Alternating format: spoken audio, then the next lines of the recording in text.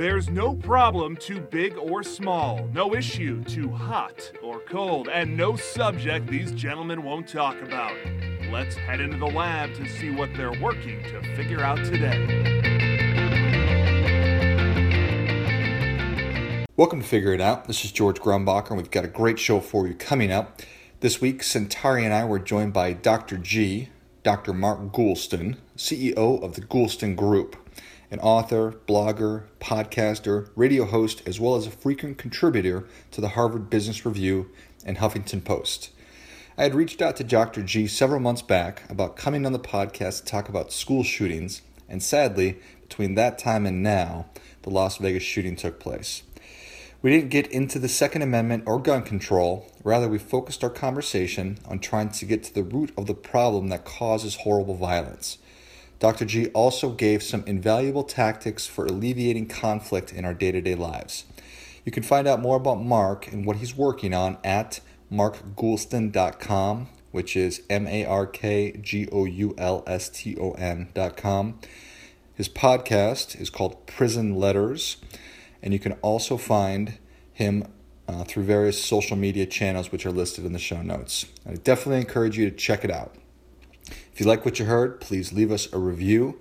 And as always, feel free to share us on social media. That's enough about that. Let's go. Let's get into it and get down to it. Welcome to Figure It Out. This is George Grumbacher. Joining me, as always, is Centauri Minor. Hello, folks. Helping us move from awareness to action today is Dr. G, better known as Dr. Mark Goulston, the CEO of the Goulston Group. Dr. G, how are you, sir? I'm fine today, although it seems if you do a 360, you just see tragedy and sadness and human nature acting up and people acting up. And it's, as I get older, it affects me more. I don't know. Rather than becoming numb to it, it deeply saddens me almost every day, and yet I rubberneck to see what's happening to stay abreast of it. Why do you think that you are becoming more and more saddened by it as opposed to the past? Well, I think I have a personal mission in the world.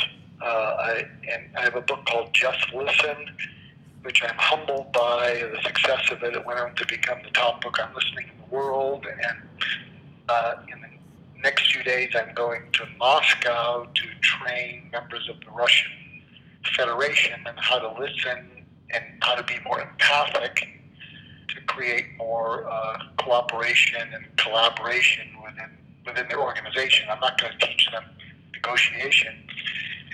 And my personal mission is healing the world one conversation at a time, because I wherever I look, I see disconnects. I see people not really relating to each other. I see people kind of addicted to excitement and missing out on joy. I see people not really being that intimate, but people are addicted to being intense. If it's intense and you're sharing something that's intense and that's fun, that's fine. And all these things affect me. So probably because I was a therapist and a psychiatrist for many years. And what I saw was the inner destruction between people in their relationships and the inner destruction within people with themselves.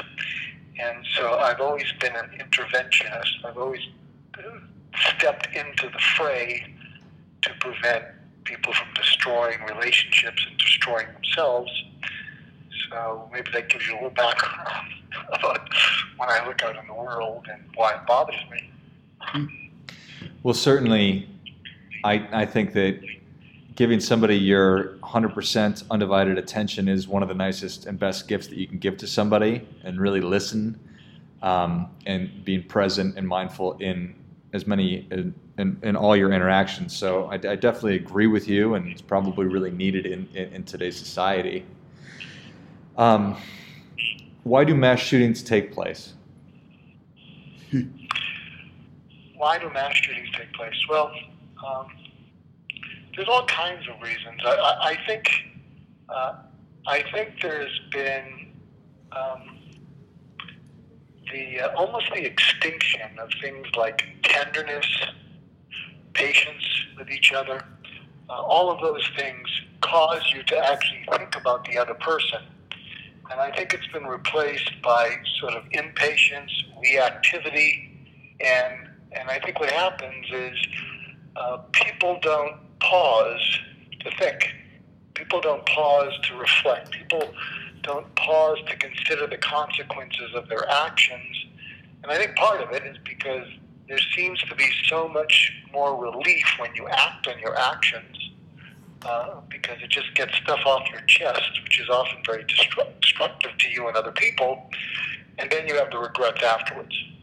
And I think it seems to be moving in that direction. And also, I think empathy is on the wane. I think to actually pause, put yourself in the other person's position, and consider it, I'm seeing less and less of that. And empathy is the greatest deterrent to violence against others. A co-author of mine once coined the saying, if you can't step on another person's toes if you're walking in their shoes. And I think there seems to be less of a focus on really understanding where people are coming from. In fact, when I train people on empathy in the world, I don't think you can be empathic unless you personally experience someone being empathic with you and having it made a profound difference in your life.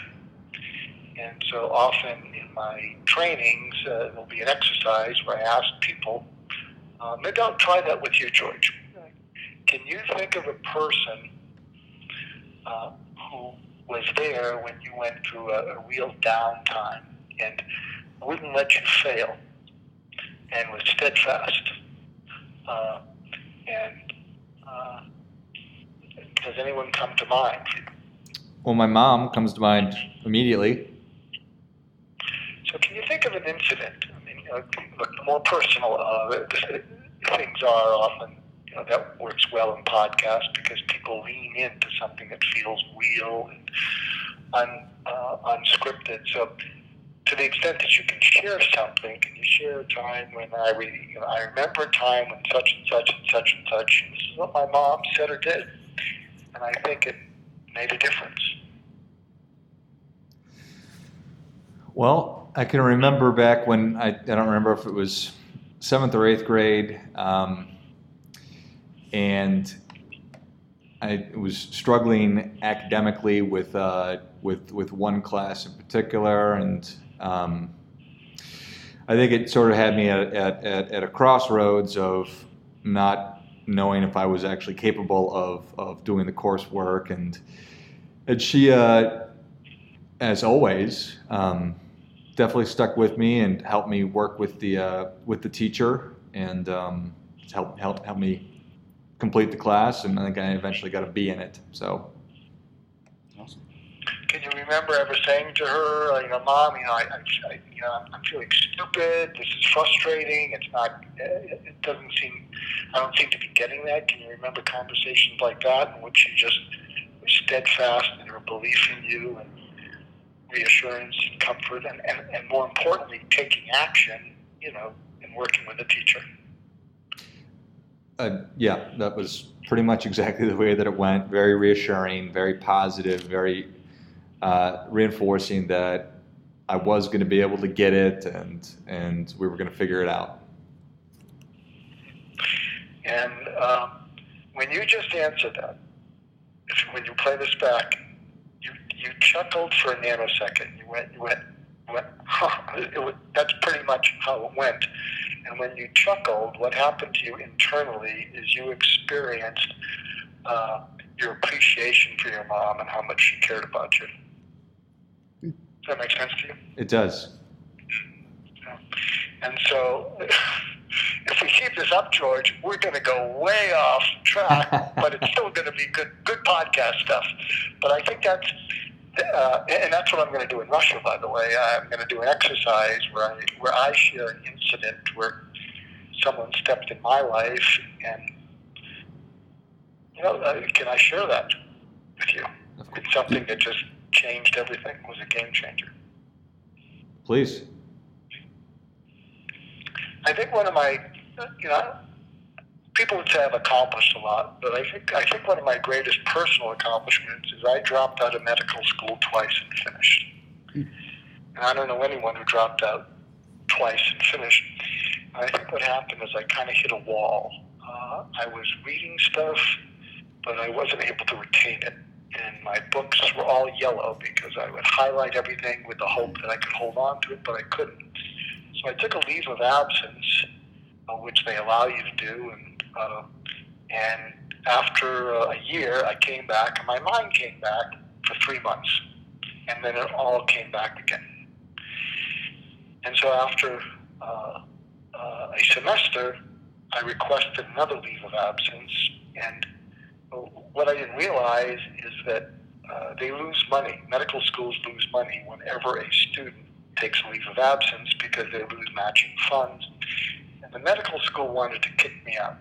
And I met with the dean of the school, who's about fundraising, keeping it floating. And I even remember the conversation. And I come from a background, not unusual, where you have depression, age parents, and where you are kind of what you produce. If you're not productive, if you're not accomplishing, you're not worth much. I don't know that it's anything my parents said, but it's something I certainly felt. And I reached a point where I didn't think I could really accomplish anything. And so I was feeling pretty low, and I get a call from the dean of students, an Irish Catholic named Bill McNary, and this is in Boston. And he calls me and he says, and we called him Mac for Bill McNary. And he said, "Mac, this is Mac. Got a letter here. You better get in here. I got a letter here from the dean." So I go in to see Mac, and he says, "Mac, read this letter." So I read the letter. It's a letter from the dean of the school, and it says, "I met with Mr. Goulston, suggested an alternate career, perhaps the cello. I'm advising the promotions committee that he be asked to withdraw." So they couldn't kick me out because I was passing. And George, I hit a low point, and I was a little bit confused. And I said to Mac, I said, "What does this mean?" He said, "Mac, you've been kicked out." And it was my good fortune that I wasn't cynical or sarcastic, which is a way I could be at that time in my life. So I was past that, and I didn't go pathetic. What am I going to do? It was like a gunshot wound, and I know what a gunshot wound feels like because I had a perforated colon about 10 years ago, and when he said that to me, all the air went out of me, and I felt something on my cheek, and I thought it was blood. And I kept wiping it, and it was tears, and he looked at me. So you're tracking with me, George? Yes, sir. And he looked at me. So imagine you come from a background where you feel you're only worth what you can do, and you feel inside you can't do anything. And he says this to me, George. He says, "Mac, you didn't screw up because you're passing everything, but you are screwed up. But if you get unscrewed up, I think the school would one day be glad they gave you a second chance." So what happens is I start to cry because he's giving me this kindness. I don't even know what it is. And then he says, "Mark, and even if you don't get unscrewed up, even if you don't become a doctor, even if you don't do anything with the rest of your life, I would be proud to know you because you have goodness in you, and you have no idea how much the world needs that goodness, and you won't know it till you're 35. But you have to make it till you're 35, and you deserve to be on this planet, and you're going to let me help you." So I don't know if you can picture that, and I apologize for maybe this being not the same tone that you have in some of the podcasts, but something just changed. It's like you reached in, and I think what happened is I fell apart safely.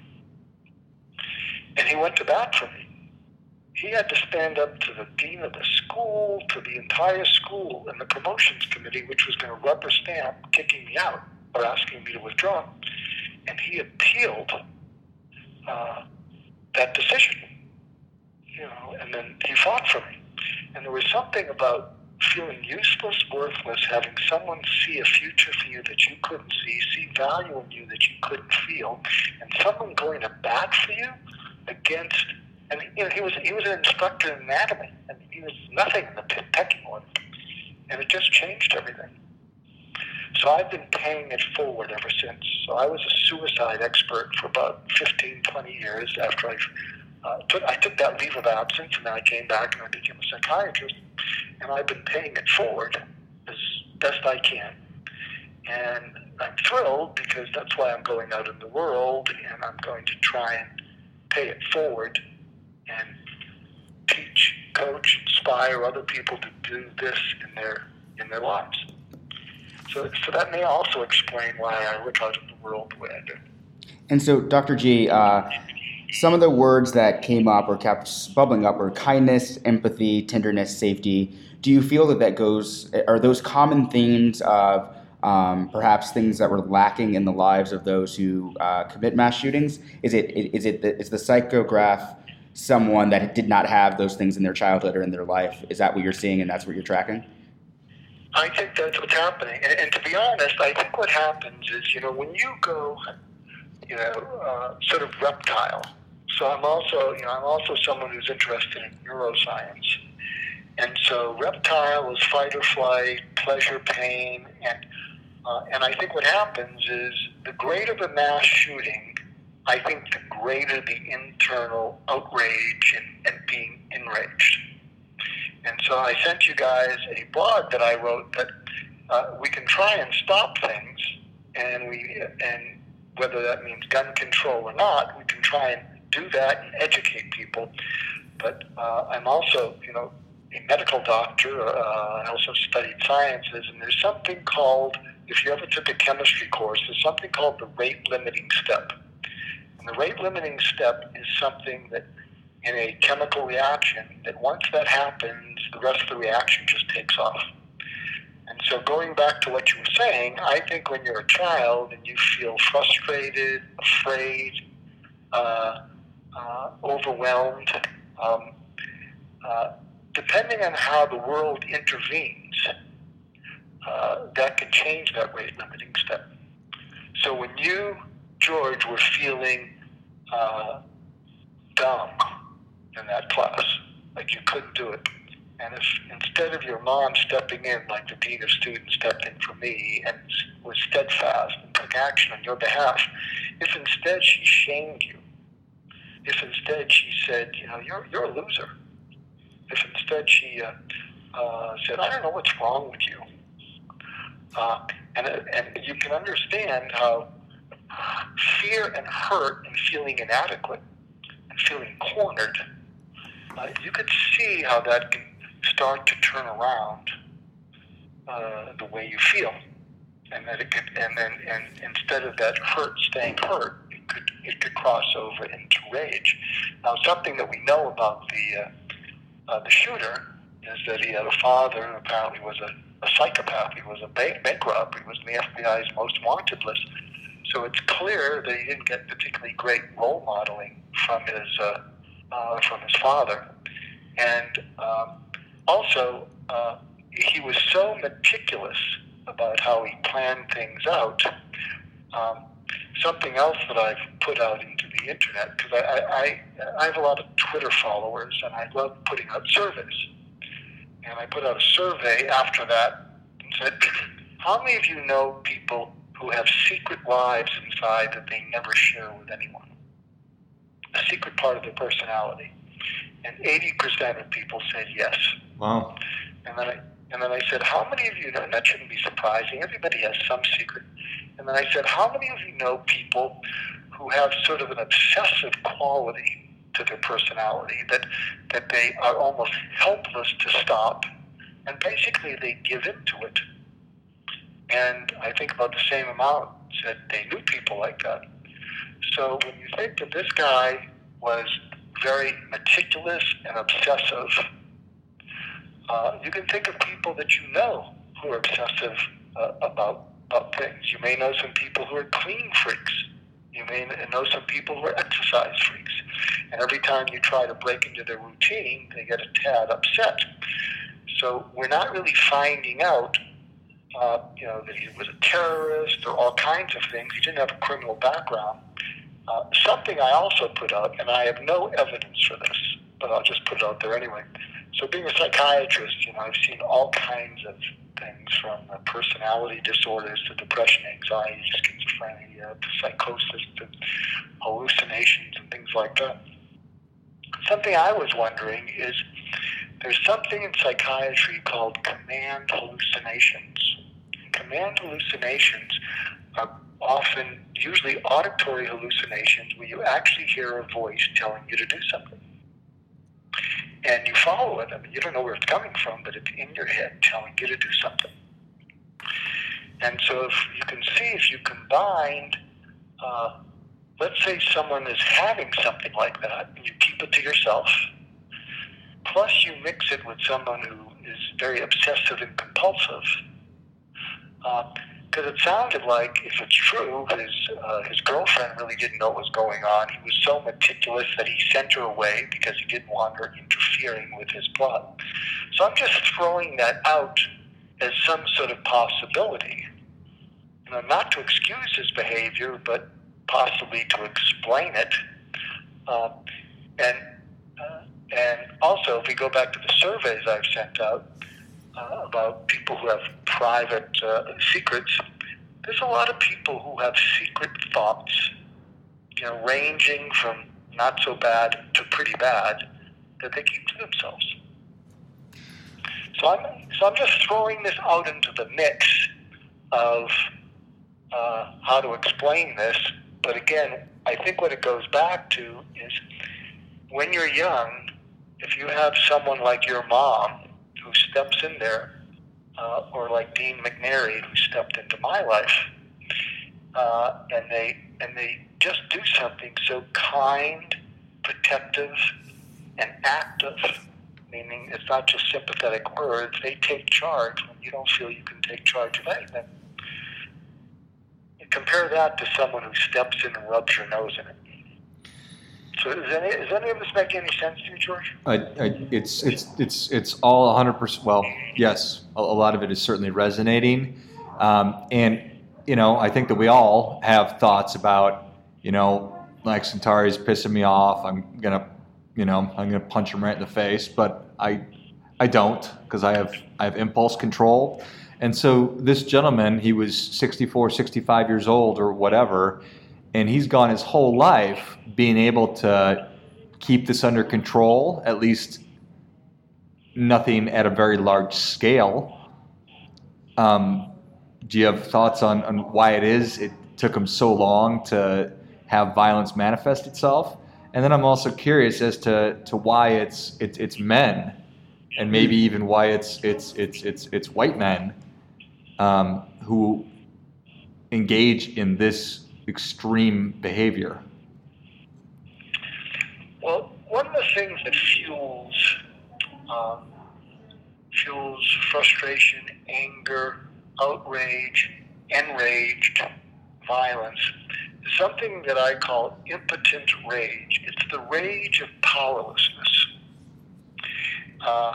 And part of, I don't want to get into a political discussion, but part of what Donald Trump has tapped into in his base is there's a huge number, especially of white people, white male, who feel pretty powerless in the world right now. They feel that the 1% are controlling it. They feel that the haves are rubbing their face and being have-nots. Rightly or wrongly, they feel that the world has tilted to be too much in favor of women and African Americans, is turning too liberal. And so you could see that when people have a rage of powerlessness, that it can come out in violence. Now, people might say, but this guy, it sounds like he did have a lot of money. I mean, if it's true, it's not like he was powerless. And so what was going on? Well, again, a lot of it, powerlessness you can feel separate from money. It can just be sort of a sense of powerlessness. Let's throw into the mix also, he was a gambler. And gamblers are kind of adrenaline junkies. And in fact, to throw in the kitchen sink, part of the reason people like Harvey Weinstein act up is that there's a number of people who, when they feel a sense of power, become adrenaline junkies. And so what happens is they do whatever they can to hold on to the adrenaline rush. So early on in their life, they may not have been that powerful, but once you get the feeling of power, what's the saying? Power corrupts, and absolute power corrupts absolutely, but absolute power is addictive. And so what happens is that when you feel that absolute power and anything thwarts it, it's like you go from an adrenaline rush to an adrenaline crash, and you will do anything to get the adrenaline rush back. And one of the things that increases adrenaline is extreme danger. The more dangerous, the more the adrenaline. The more the adrenaline, the more you can stay focused. The more you go into an adrenaline crash, if you're kind of addicted to it, the more listless, sullen, irritable you get. You're unfocused. And so what happens, you'll do whatever it takes to get that adrenaline rush back. Is that making any sense to you? Mm-hmm.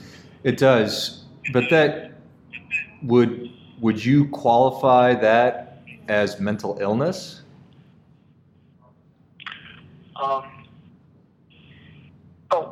To me, mental illness means and you might say, geez, looks like we're all mentally ill. It means the inability to really perceive reality as reality. So mental illness is really, and it can be from depression, anxiety, schizophrenia, personality disorders. What happens is you distort the way you look at reality. So you have a distorted perception.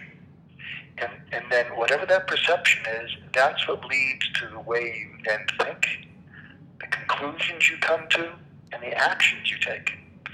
So I think there's a gradation, in terms of what's mentally healthy and mentally ill. And if we use that definition as a criteria, it seems like most people have kind of a distortion of reality. They're not really seeing it clearly. They're taking things personally that aren't meant personally. And when they take them personally, they react. So, rather than getting into a percentage, I think there's a continuum. And to go with some of my blanket statements, as I look out in the world, I see, the world, everybody in the world needs a reality check. I mean, they need to pause when they're reacting and say to themselves, am I seeing this clearly? Am I imagining this? What's my evidence for the way I'm thinking? And fewer people are doing that. Yeah, I assume that people that are isolated sort of go down their own rabbit hole, if you will, and they're in their own echo chamber, and they just keep going deeper and deeper into it. Yeah, absolutely. There's a saying, when you're in your own head, you're in enemy territory. Yeah, it is important. I'll tell you something. This is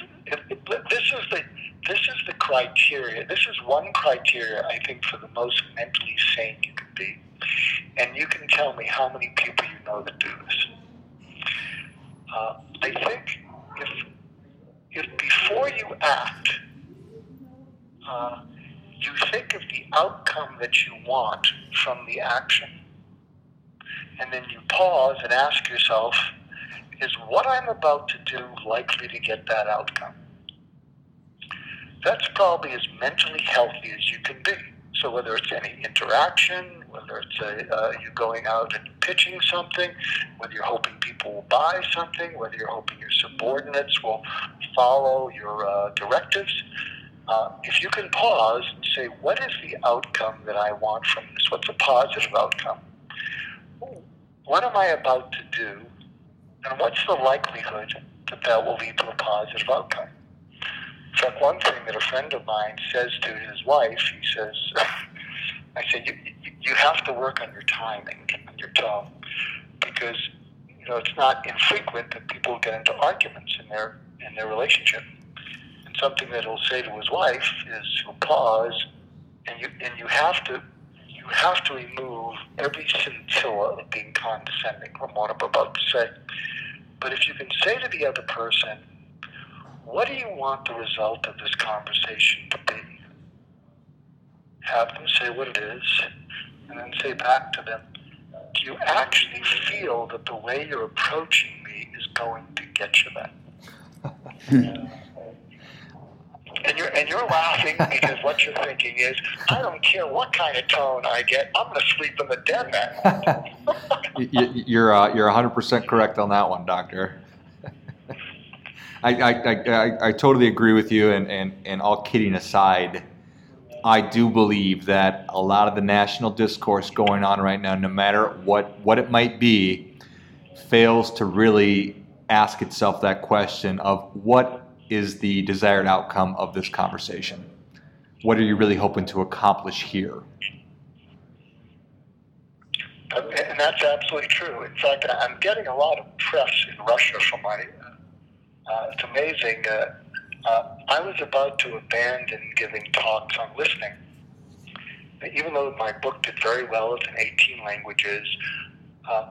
And then what happened is this event planning company that brings over top authors said, your book on listening is a bestseller here. Would you come over and do a training for us? And I was about to abandon it in America because I think Americans are amongst the worst listeners and amongst the least curious people, which greatly distresses me and embarrasses me. Because there doesn't seem to be a curiosity other than, what's this going to get me? Right. Well, how'd you like to become more intelligent? I believe in ROI, return on an investment, not return on intelligence. I don't do intelligence. What's it going to get me? And so and it's interesting because I'm getting all this press in Russia. If you look up the Russian spelling of my name, it's just crazy. It was on the front page of their biggest business newspaper about 3 weeks ago with 2 pictures. But one thing that could get me in hot water, or worse, a gulag, is something that I suggested, because someone said, how should Trump approach North Korea?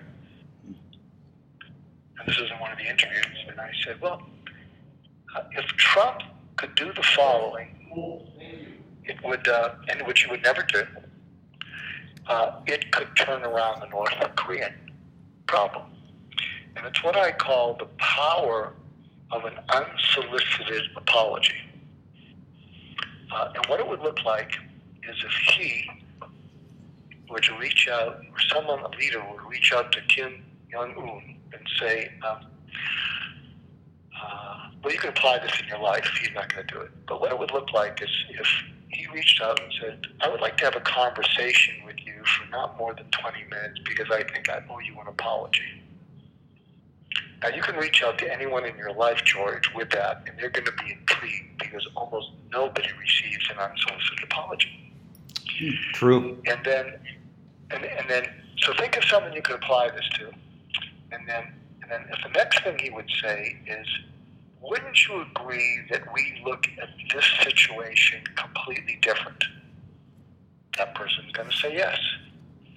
And the next thing you apologize for is you say, I want to apologize for not making any effort or trying at all to understand how you came to think the way you do and came to conclusions that you've come to, which are driving your actions. I want to apologize for not making that effort.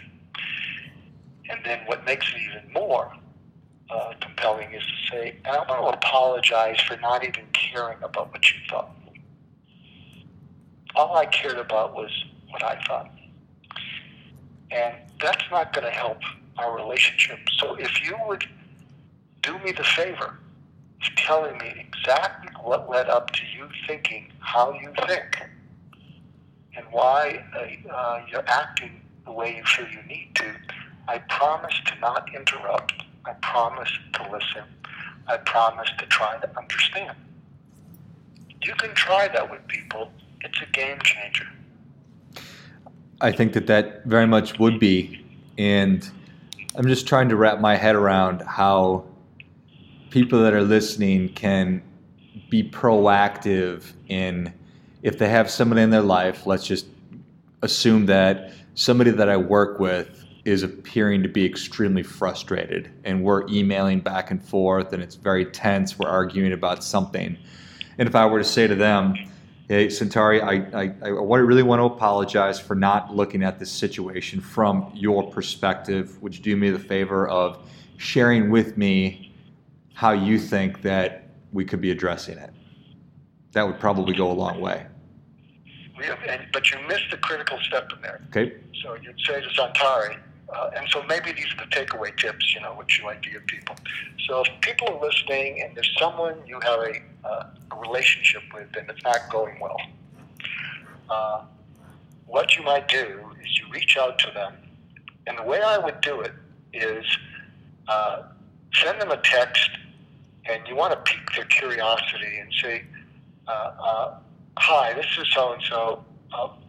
Let me know when you have 5-10 minutes max when I can speak to you, because I've discovered I owe you an apology. Mm-hmm. So you send that out. That's going to pique their interest, because no one does that. And you want them to pique their interest. They're going to be intrigued. And so you set up the time, and then what you say is, you say to them, would you agree that we see things differently on this particular issue? Pick the worst issue between you, and they'll agree. So you're starting to get a yes in the conversation. Then the next thing you say, well, I want to apologize for not making the effort or taking the time to find out how you came to see it that way. And they're going to be listening. But the real clincher is when you start to bare your neck and show some humility and even embarrassment. And say, and furthermore, I want to apologize for not even caring about how you thought about it. I didn't give a darn how you thought about it. I was only concerned with my agenda. And that was rude, crude, and why the heck should you agree with me when I had such a jerk point of view? And then you say, and if you'll let me, and you'll tell me how you came to think about what you think about and your conclusions, I promise that I may not agree with them, but I will listen completely until I understand them.